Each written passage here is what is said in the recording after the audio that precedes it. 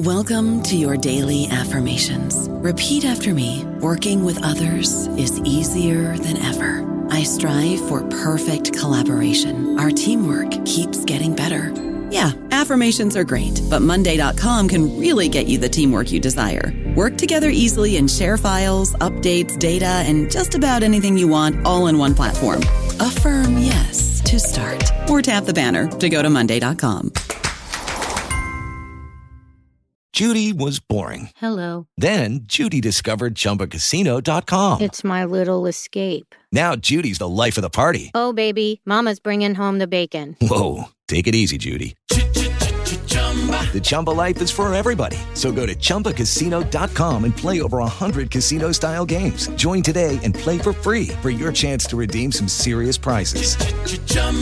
ChumbaCasino.com. No purchase necessary. Void where prohibited by law. 18 plus terms and conditions apply. See website for details. What does it mean to be modern? And what is modernity anyway? I'm Ryan McDermott, host of Genealogies of Modernity, and I'm here to tell you that it's complicated.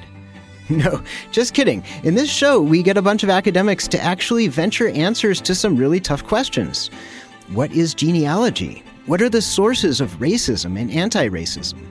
You might disagree with our answers, but you can find them on Genealogies of Modernity, a limited series from Ministry of Ideas.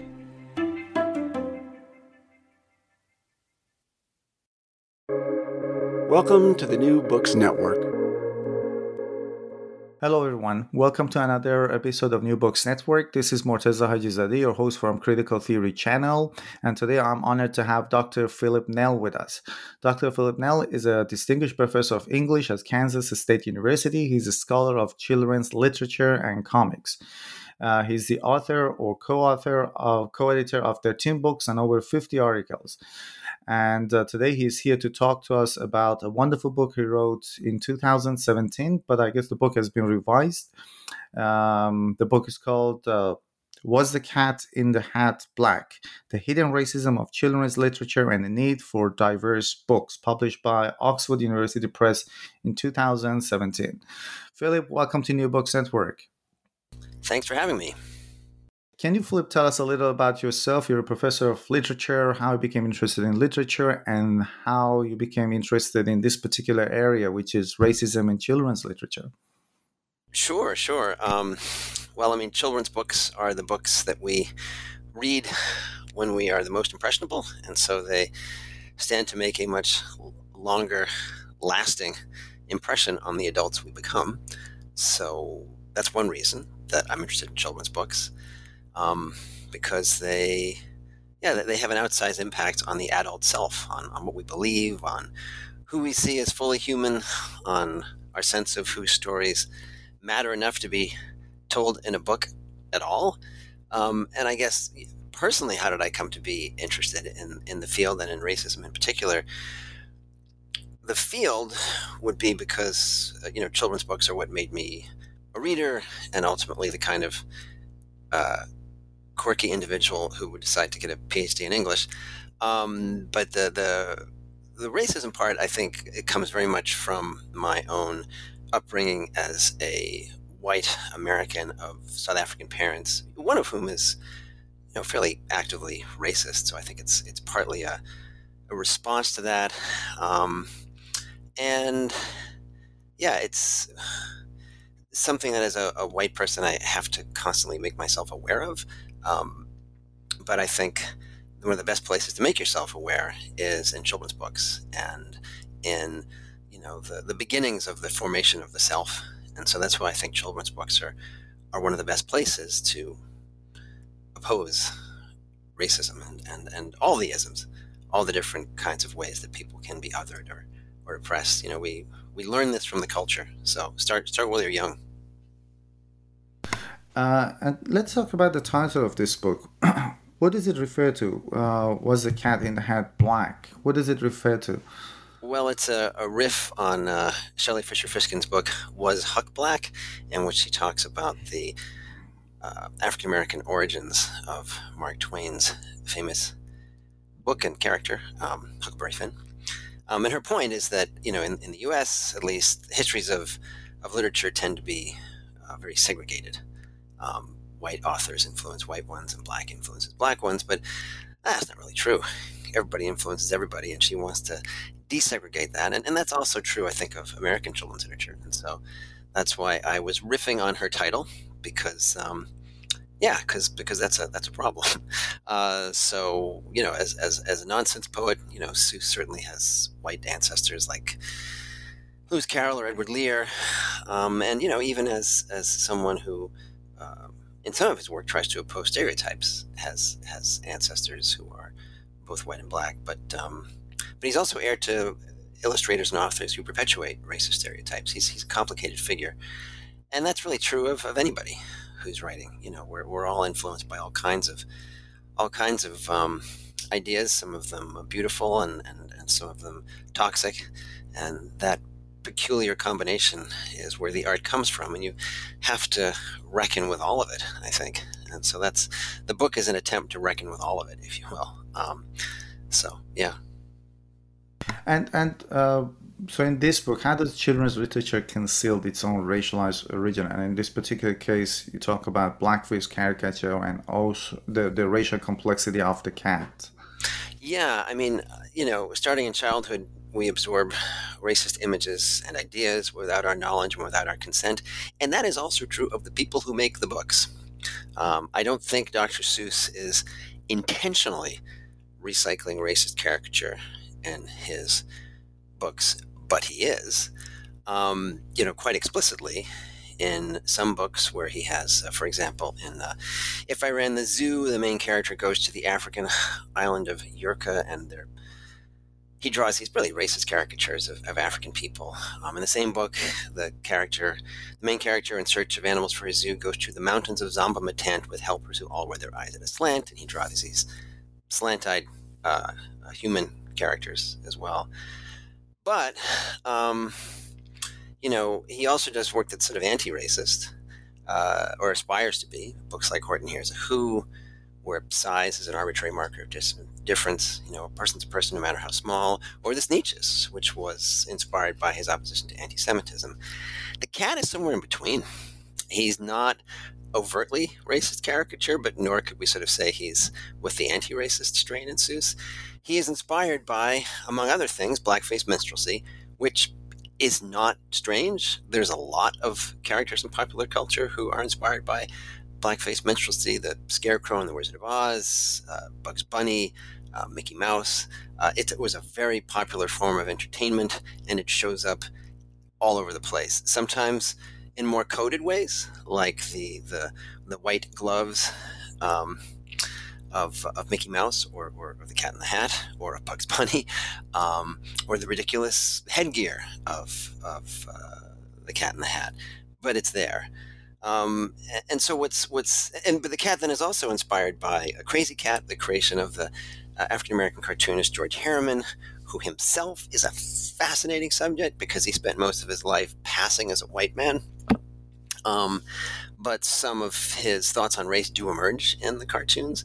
And then also the cat is also inspired by an actual person, an African-American elevator operator named Annie Williams, who Seuss would see when he went on the elevator up to visit William Spalding at Houghton Mifflin.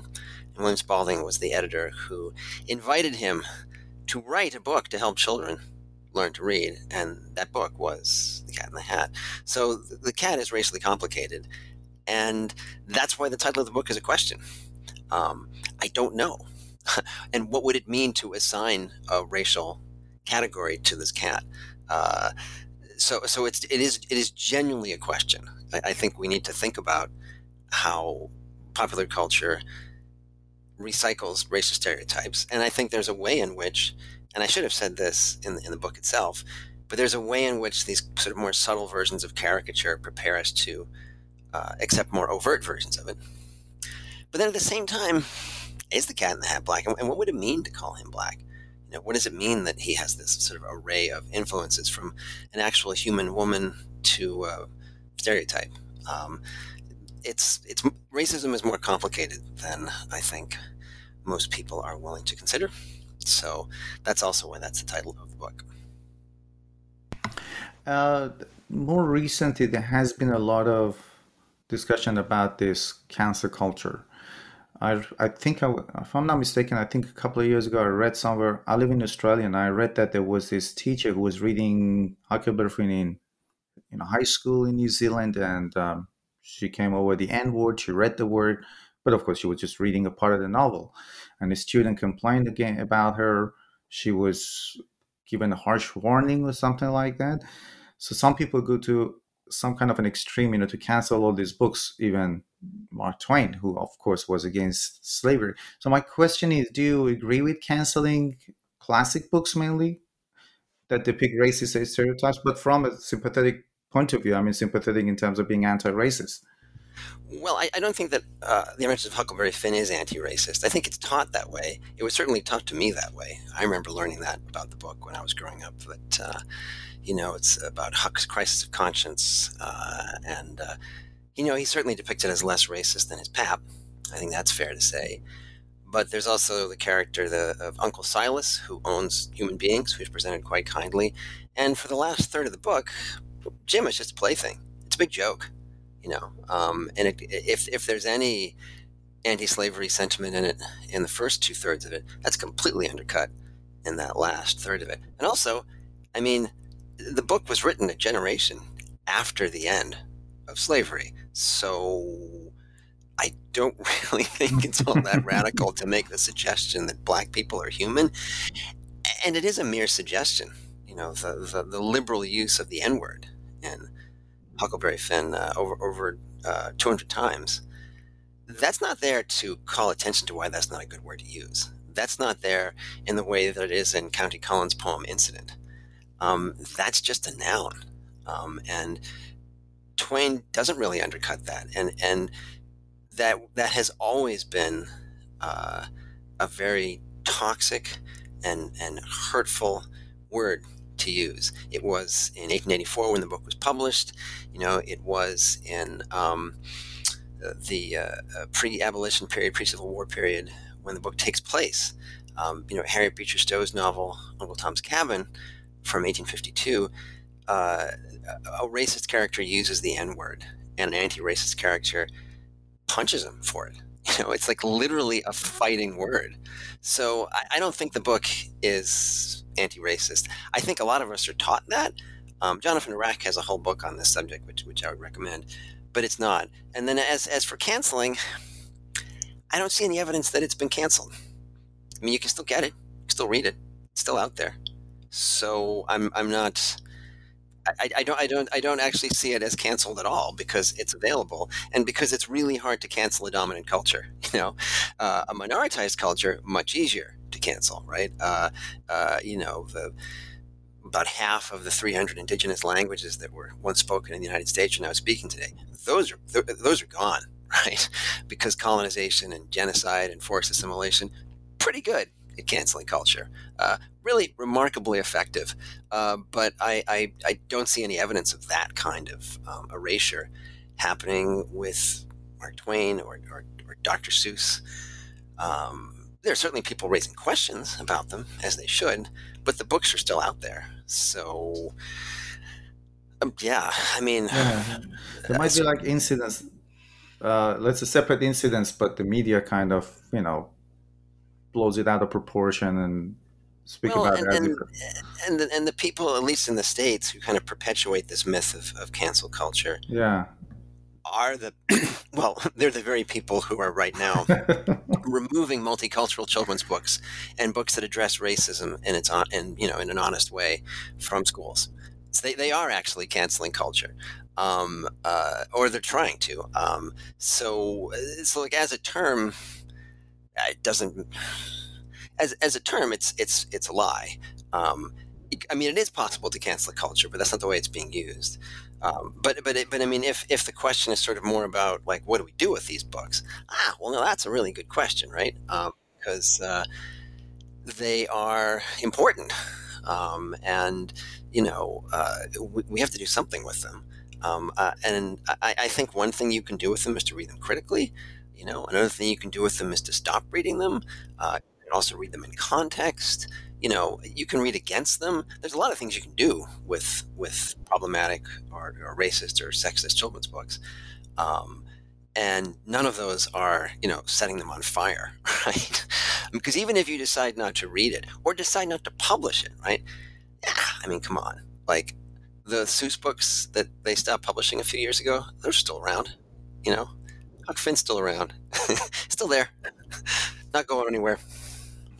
And the question of how to engage with these books, I really love this part of your book, and I'm going to quote from that section. It would be great if we could talk about it. So it's about how teachers or children should engage with this text effectively, and they talk about submerged anger and express anger. So I'll just read that quote, which is on page 104. A critical examination of these books, while readers are still children, might prevent youthful affection from curdling into adult nostalgia. Grown-ups' affective relationship with the works of their childhood often clouds their perception. Yeah, I mean, I think that, as Walter Benjamin once observed, children's culture evokes what is both cherished and lost, and that combination can make us reactionary. When you point out racism in a beloved childhood book or movie or game, an adult can feel personally attacked. And I get that, right? Because children's books and toys and culture are signposts not just to our childhoods, but to the formation of ourselves, to who we actually are. And so when somebody attacks that, it can really feel like you're being attacked. It can feel like kind of violation because something that you love, something that you cherish is being attacked. And so by implication, so are you. So I see why people feel that way. And that's why I think it would be really helpful to raise these questions earlier with children when their emotional relationships are still in the process of forming. They're still open-ended. We all should develop more complicated relationships with these books, but I think it's easier to develop those complicated relationships when you're young. I think it's understandable that adults are going to find this harder. But I would still encourage adults to develop more complicated relationships too, because, you brought up Twain earlier. A book can both be brilliant and toxic. It can both be a work of genius and racist. Those aren't mutually exclusive categories. I think people like to imagine they are, but they're not. And that's okay. It's okay to acknowledge that. And it's okay to find things to admire in Twain, as well as things to criticize. And likewise for all of these works. They are art. Art is complicated. Art can also hurt. Art can also damage. And we should acknowledge that too. So it's not that one needs to cancel. It's that one needs to be willing to be reflective about what we are consuming now and what we have consumed in the past, and to think about how maybe what we once loved may be harming others and may have always been harming others, but we just weren't aware of it. Like if you're the white person reflecting on this as an adult, do you know how your black or brown classmates felt when you were a kid? What do they think, right? Did you even have any? In America, it's a pretty segregated place. You may not have even had any classmates of color, so you may not have that context. So which isn't to say throw the book away. It's to say think about what you do with it. Think about how you use it. Think about the questions you raise when you teach it or decide not to teach it. Right? Let's talk about another aspect of racism in these books, which is erasure. And you talk about William Joyce's fantastic flying books of Mr. Morris Lesmore. So how it's the erasure of black character from places that are, let's say, usually associated with them. So how is it? Is it a form of racism, or is it a strategy to fight anti-racism? Well, I think it's an example of what Eduardo Bonilla Silva calls colorblind racism. It's pretending that race doesn't exist. There's a kind of perverse use of this famous line from Dr. Martin Luther King. I hope that one day my children will be judged not by the color of their skin, but by the content of their character, which is a wonderful line. It's a poetic line, and it gets misinterpreted as an injunction to not see race. It gets interpreted as a really kind of a mandate to encourage this in students, and to even espouse this as a belief. But if you don't see race, well, first of all, people do see race. That's just nonsense. From the age of as early as 2, children recognize racial differences and what power it grants them if they're white, or what it takes away if they're not. But then second of all, if you're going to talk about racism, which is a thing, which exists, you kind of have to talk about race. And so I think pretending that race doesn't exist doesn't help. Doesn't equip us to fight racism. And for Joyce's books, he tends to erase characters of color, or if they're there, they're either rare or sort of slightly exotic, or function as villains. And the erasure is damaging too. I mean, I think one of the biggest harms you can do to somebody is to ignore them. And that's what this does. This says you aren't worthy of representation. You aren't worthy of story. You don't belong here. And it doesn't do it by putting that in print. It does that by omission. You open the book and there's nobody in there who even resembles you or anybody you know. And that really hurts. But again, or I guess I should also say, it hurts as an accretion of examples. And Joyce is just one example, right? There are many, many books that do this. And I should also say that I don't think he's doing it intentionally. I don't think William Joyce himself has any ill intent in these books towards Black people or anyone. I really don't. I don't think he's aware of it. I don't think he's aware of the ways in which his own imagination is steeped in a popular culture that perpetuates racist ideas. I don't think he's aware of it. And how could he be in some way? Because, it's like if you've only ever seen a polluted ocean, that's what an ocean looks like, right? That is the ocean. It's not a polluted ocean. It's an ocean. And so, I think it's a matter of becoming aware. I just don't think he's aware. But again, I don't think it's out of malice on his part. I really don't. I think the books may have that effect on readers, but I don't think they have it out of some malicious intent on William Joyce's part. And that, I think, is as often as not the case in the way that racism gets perpetuated. It's not that somebody, it's not that Dr. Seuss sort of signs up and says, well, yes, I've always loved the Klan. No, he really didn't. He really didn't at all. But that doesn't mean that he was fully conscious of how his own imagination was steeped in white supremacist imagery. So, I don't know about you, but I'm very busy and I don't have a lot of time to cook. That's why I subscribe to Factor. Eating better is easy with Factor's delicious, ready-to-eat meals. Every fresh, never frozen meal is chef-crafted, dietitian approved, and ready to go in just 2 minutes. You'll have over 35 different options to choose from every week, including Calorie Smart, Protein Plus, and Keto. These are 2-minute meals. Factor meals are ready to eat and heat, so there's no prepping, cooking, or cleanup needed. They're flexible for your schedule. Get as much or as little as you need by choosing your meals every week. Factor's the perfect solution if you're looking for fast, premium options with no cooking required. Sign up and save. We've done the math, and this is important. Factor is less expensive than takeout, and every meal is dietitian approved to be nutritious and delicious. Head to factormeals.com/NBN50 and use code NBN50 to get 50% off. That's code NBN50 at factormeals.com/NBN50 to get 50% off. And you talk about this restorative nostalgia and reflective nostalgia in relation to Joyce's aesthetic project. Can you tell us what these two are?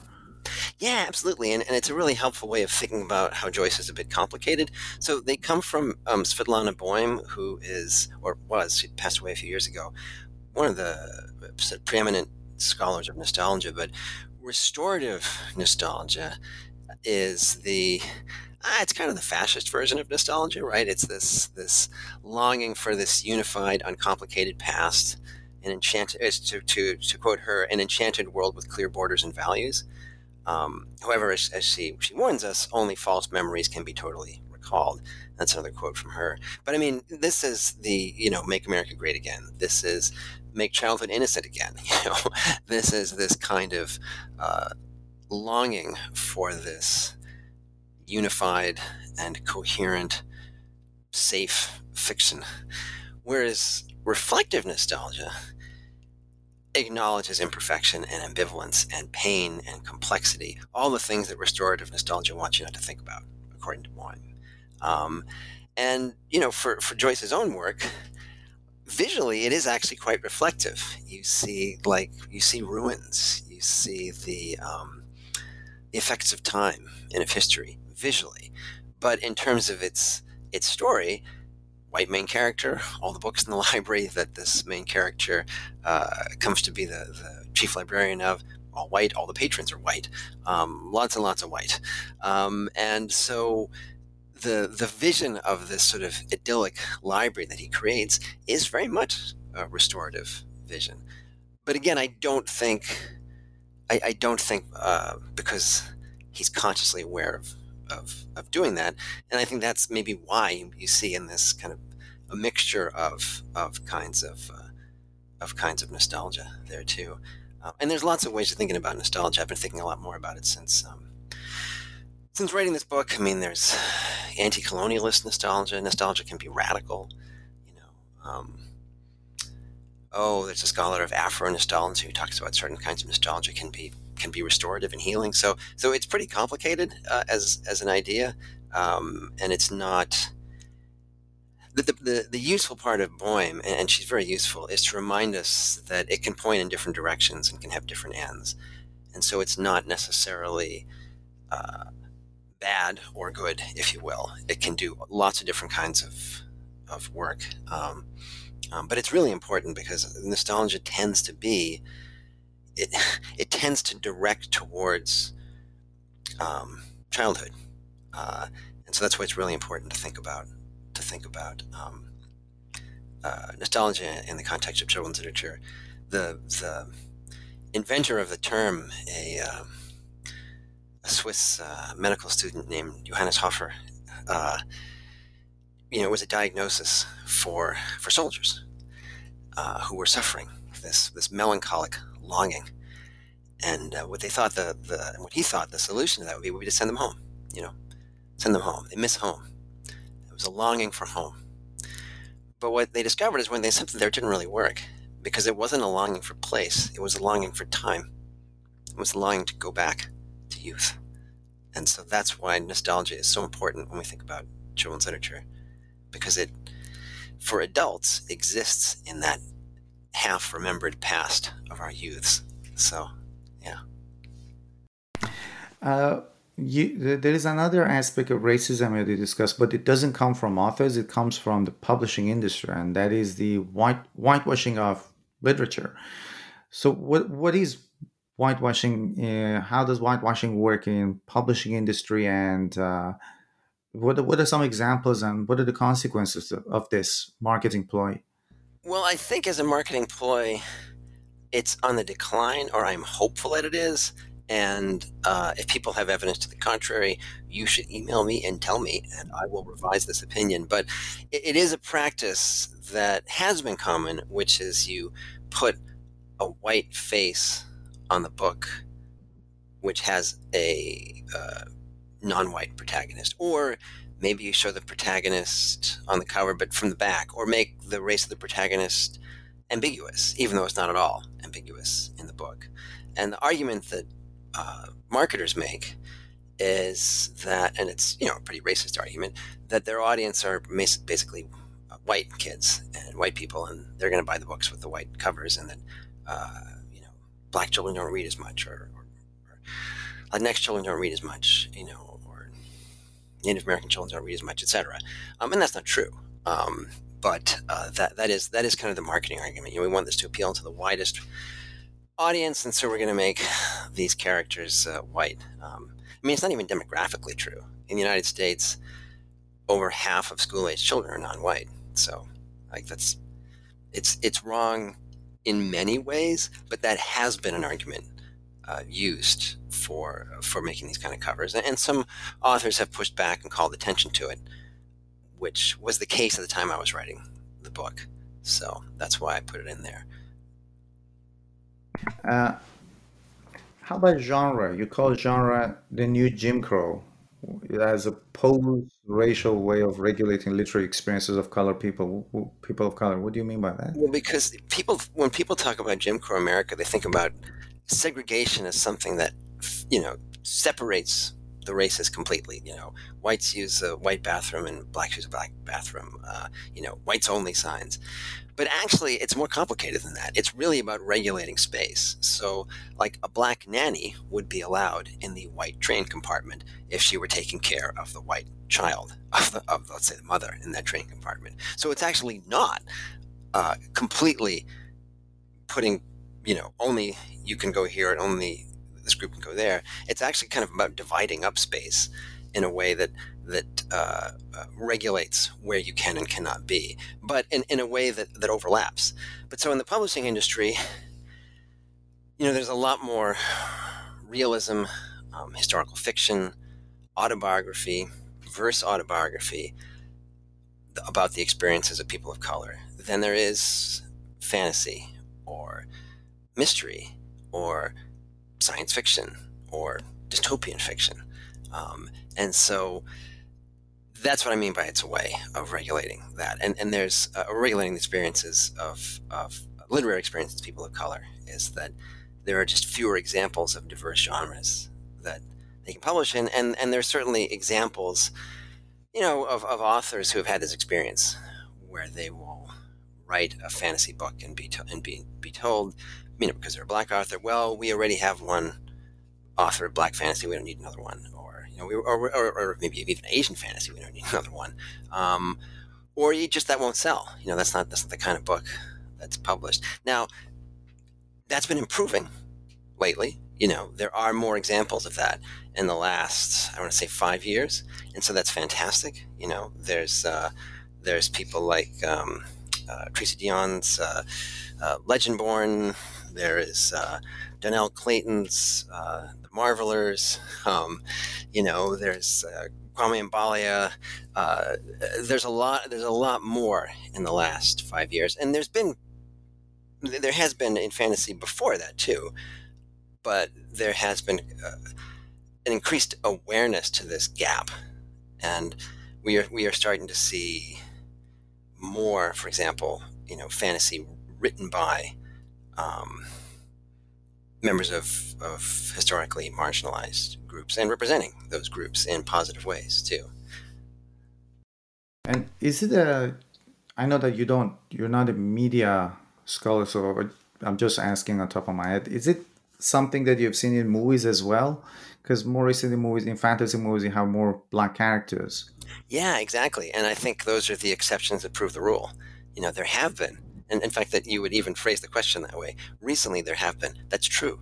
Recently, there's Black Panther and Wakanda Forever and Everything Everywhere All at Once, or even the film adaptation of A Wrinkle in Time had a racially diverse cast that was not present in the original novel. And that's going against a long historical trend. And so I think it is common in movies, and I think the question itself reminds us of how common it is in movies that recently there's been some difference. So yeah, or I mean the Ms. Marvel, right? The adaptation, the series on Disney Plus. That's the first Muslim superhero starring in a series, like, period, as far as I know, at least of that kind of level of visibility and capitalization and market saturation, and it was really good too. It was quite different than the comics, the Kamala Khan Ms. Marvel, the series, but it was really well done. I recommend it. And again, there are some racist people who always have this backlash against even these movies, and the argument is that it's a misinterpretation or alteration of our myths or our histories. But again, it's a lousy excuse. For example, I'm talking about the Black Mermaid, for example, or Right. Cinderella. the Well, angel I is, mean, they're fictional characters, yeah, so there's no history there. what's the problem, right? And characters in myths can be anybody you want them to. That's kind of the point, that you can imagine an alternate reality, and you can imagine that alternate reality in ways that reflect your beliefs and in ways that help us imagine new ways of living, of being in the world, of interacting with one another. That's what's so.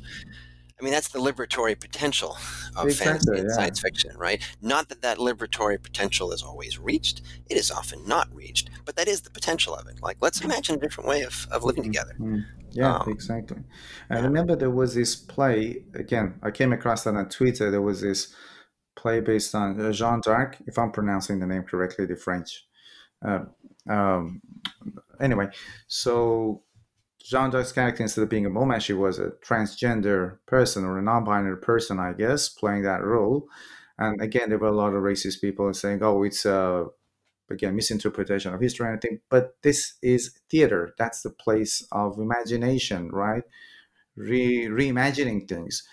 I've seen like a lot of different versions of, for example, Macbeth in a modern New York. It is literature, right? It just, as you said, it's just trying to show what are the liberatory potentials of plays in a different time. Yeah, and I mean, Shakespeare is a great example because he gets his work gets adapted in many different ways, in many different time settings. And the plays themselves will include things like cross-dressing, and the plays themselves, when they were performed, had men playing women's roles. Right? So yeah, theater is very much a place for adaptation and experimentation, and it has a long history of doing that, and that's why it's fun. But that's why it's fun for you or for me. I think the people who find this upsetting have a different notion of, well, not just of fun, but of power. I think that the notion of power for them is, art should not raise questions. Performance just should not raise questions. The established order is dependent upon our obedience to particular authorities, and we'll decide who those are. It's a way of thinking, and it's an authoritarian way of thinking. But I think that particular style of thought is what makes it difficult to challenge people who espouse those views. I mean, we have to challenge them, but I don't think it makes it hard to convince them, I guess I should say, because like my notion is, yeah, everybody should raise questions, and that's healthy, and we should debate ideas, and maybe we don't all agree, but how can we all live together despite the fact that some of us have different beliefs? And I'm glad that you raise these sorts of questions.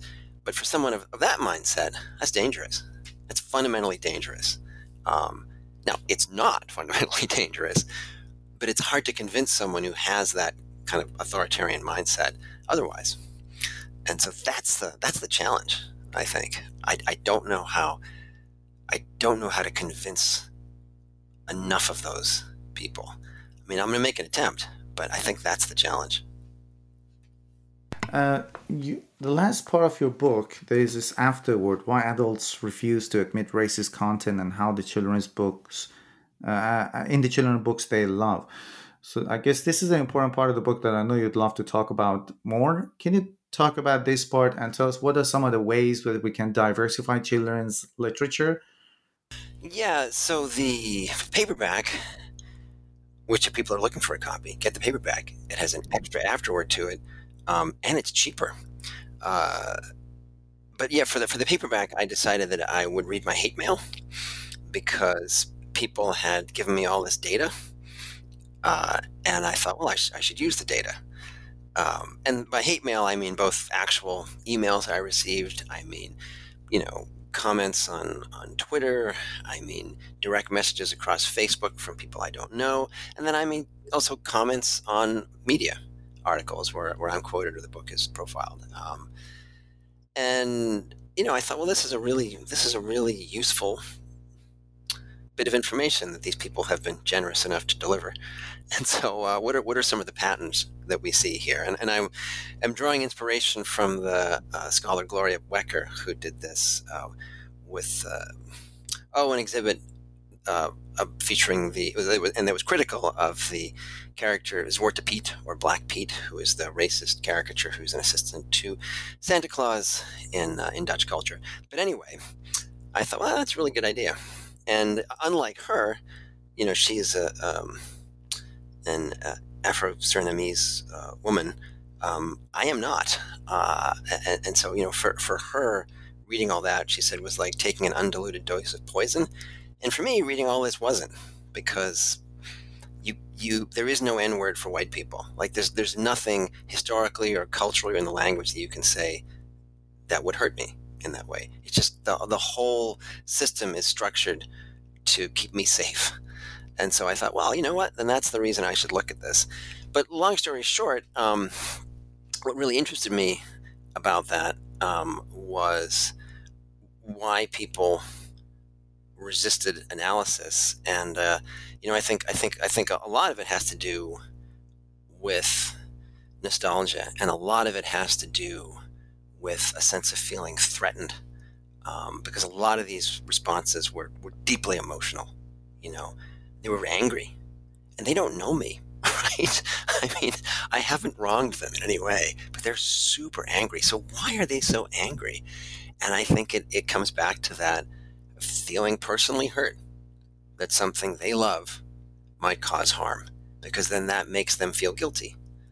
And I think that is why there are laws being passed right now in the United States, see Florida, see Oklahoma, and see many other states, that are forbidding the teaching of history in any ways that might make students, read here, white students, uncomfortable. People don't like to be made uncomfortable. And the conservatives understand that, because if you feel discomfort and you realize there's injustice, well, you have to do something, don't you? And I think they recognize that when people, when young children recognize injustice, they want to do something. But anyway, that's the first half of the question, and this is probably too long. So if anybody is still listening to this podcast, I apologize for being so loquacious. I hope you have brewed yourself a nice cup of tea or coffee to get through these long answers. But the second half is, the afterword to the or the conclusion to the original book, which is a manifesto of, what we should do, because I didn't want to end a book which diagnoses a problem and just say, well, there's a problem. I wanted to end the book and point in different ways that people could help. And there's a lot of advice in that. But I mean, I think, read the books, buy the books, give them as gifts. If you're a teacher, assign the books. And everyone needs to read diverse children's books, not just members of those groups. Members of those groups need them because they need to feel that they deserve books, that they are important, that their experiences, that their lives have meaning, that they matter, that they have potential. But everyone needs to read them, because, white kids shouldn't grow up thinking they're the center of the universe. That's dangerous. That's just dangerous, So everyone needs them. So everyone needs to read them. And adults too, but certainly children. And, just as an example, as a teacher, something that I do and something that I learned from the scholar and a friend of mine, Ebony Elizabeth Thomas, is you can just diversify your course. Like, it doesn't have to be multicultural children's literature to teach the class that way. The first time I taught multicultural children's literature, I contacted her and some other friends to say, hey, I'm teaching this for the first time. I know you teach this. Do you have any advice or tips or texts you think I should assign? And she said, well, I teach my literature for children class at the college level as a multicultural children's literature class. And just a light bulb went off over my head when she said that, because, of course, my Literature for Children class had diverse voices, and it always has, but I didn't think of turning up the intensity on that. I didn't think of explicitly foregrounding that until she told me. I felt some kind of, I guess, like unconscious loyalty to literary canons, and that everyone must read Alice in Wonderland or something, which I think everyone must read, but not necessarily in the Introduction to Literature for Children. You should maybe know about it, but there's so many other books that you could read. And so I think part of this is like decolonizing your own imagination, recognizing your own assumptions about what is and isn't important. And so grateful to Ebony for that insight. And that's what I do now. I teach that class as really a version of a multicultural children's literature class. I also teach multicultural children's literature where all of the books are by minoritized authors. But my main children's literature class is, mostly books by non-white writers. So yes, many things we can do. Is there any particular author you have in mind who is actively doing these things? For example, authors who previously wrote books which were racist and they didn't know because it was a product of the time. They tried to write a foreword to the book saying that I lived in a time where these stereotypes were common. But is there any author you have in mind particularly that is trying to diversify these books? Well, I guess there's two answers. One is that literally all the writers of minoritized backgrounds, whether it's Donnell Clayton or Zetta Elliott or Melinda Lowe or Christopher Myers or Lisa Yee or Sherry Dimmeline or Dan Santat or Min Lay or Meg Medina or Daniel Jose Older. All of the people who are writing stories, some of them fantasy stories, some of them realistic stories, some of them poetry, some of them historical fiction, but, drawing upon some of their lived experience, sort of own voices books, if you will, books about diverse characters who reflect that diverse background. So, literally all of those people.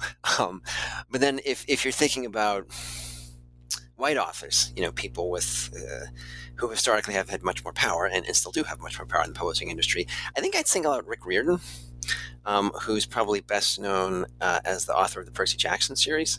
But he has a whole Rick Riordan Presents imprint where he features authors writing stories inspired by the mythologies and folklore of their cultures. So Kwame Mbalia's Tristan Strong books, J.C. Cervantes' Stormrunner trilogy, Roshani Chokski's Pandava series. So basically what his Percy Jackson books do for Greek and Roman myths, these books do for African and African-American folklore, Mayan mythology, Hindu stories, and there are many others beside these. But yeah, I guess I would single him out as a white person who is using his power to elevate the voices of those who have not been heard. But yeah, and then literally all of the people, who have been fighting for their place at the table for all these years, and who are writing these stories based on their own experience, all of them. So that's a long list, and I only offered just the tiniest sliver of that. So, Dr. Philip Nell, thank you very much for sharing your thoughts with us on New Books Network. No, thanks for having me. I hope my answers weren't too long, but if they were, not at all. Maybe you can edit that in post, as they say. Not at all. Thank you. Okay. Well, thanks for having me, and have a good day.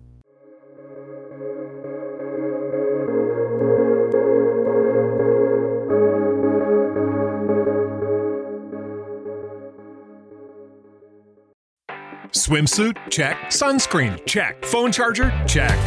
Don't forget to pack the 5-Hour Energy. It fits great in a pocket or carry-on, and the alert feeling will help you arrive ready for anything. Now get 20% off when you use code 5HETRAVEL at 5hourenergy.com. Expires April 30th. One-time use only. Not valid with other discounts. Remember, visit 5hourenergy.com and use code 5HETRAVEL to save 20%.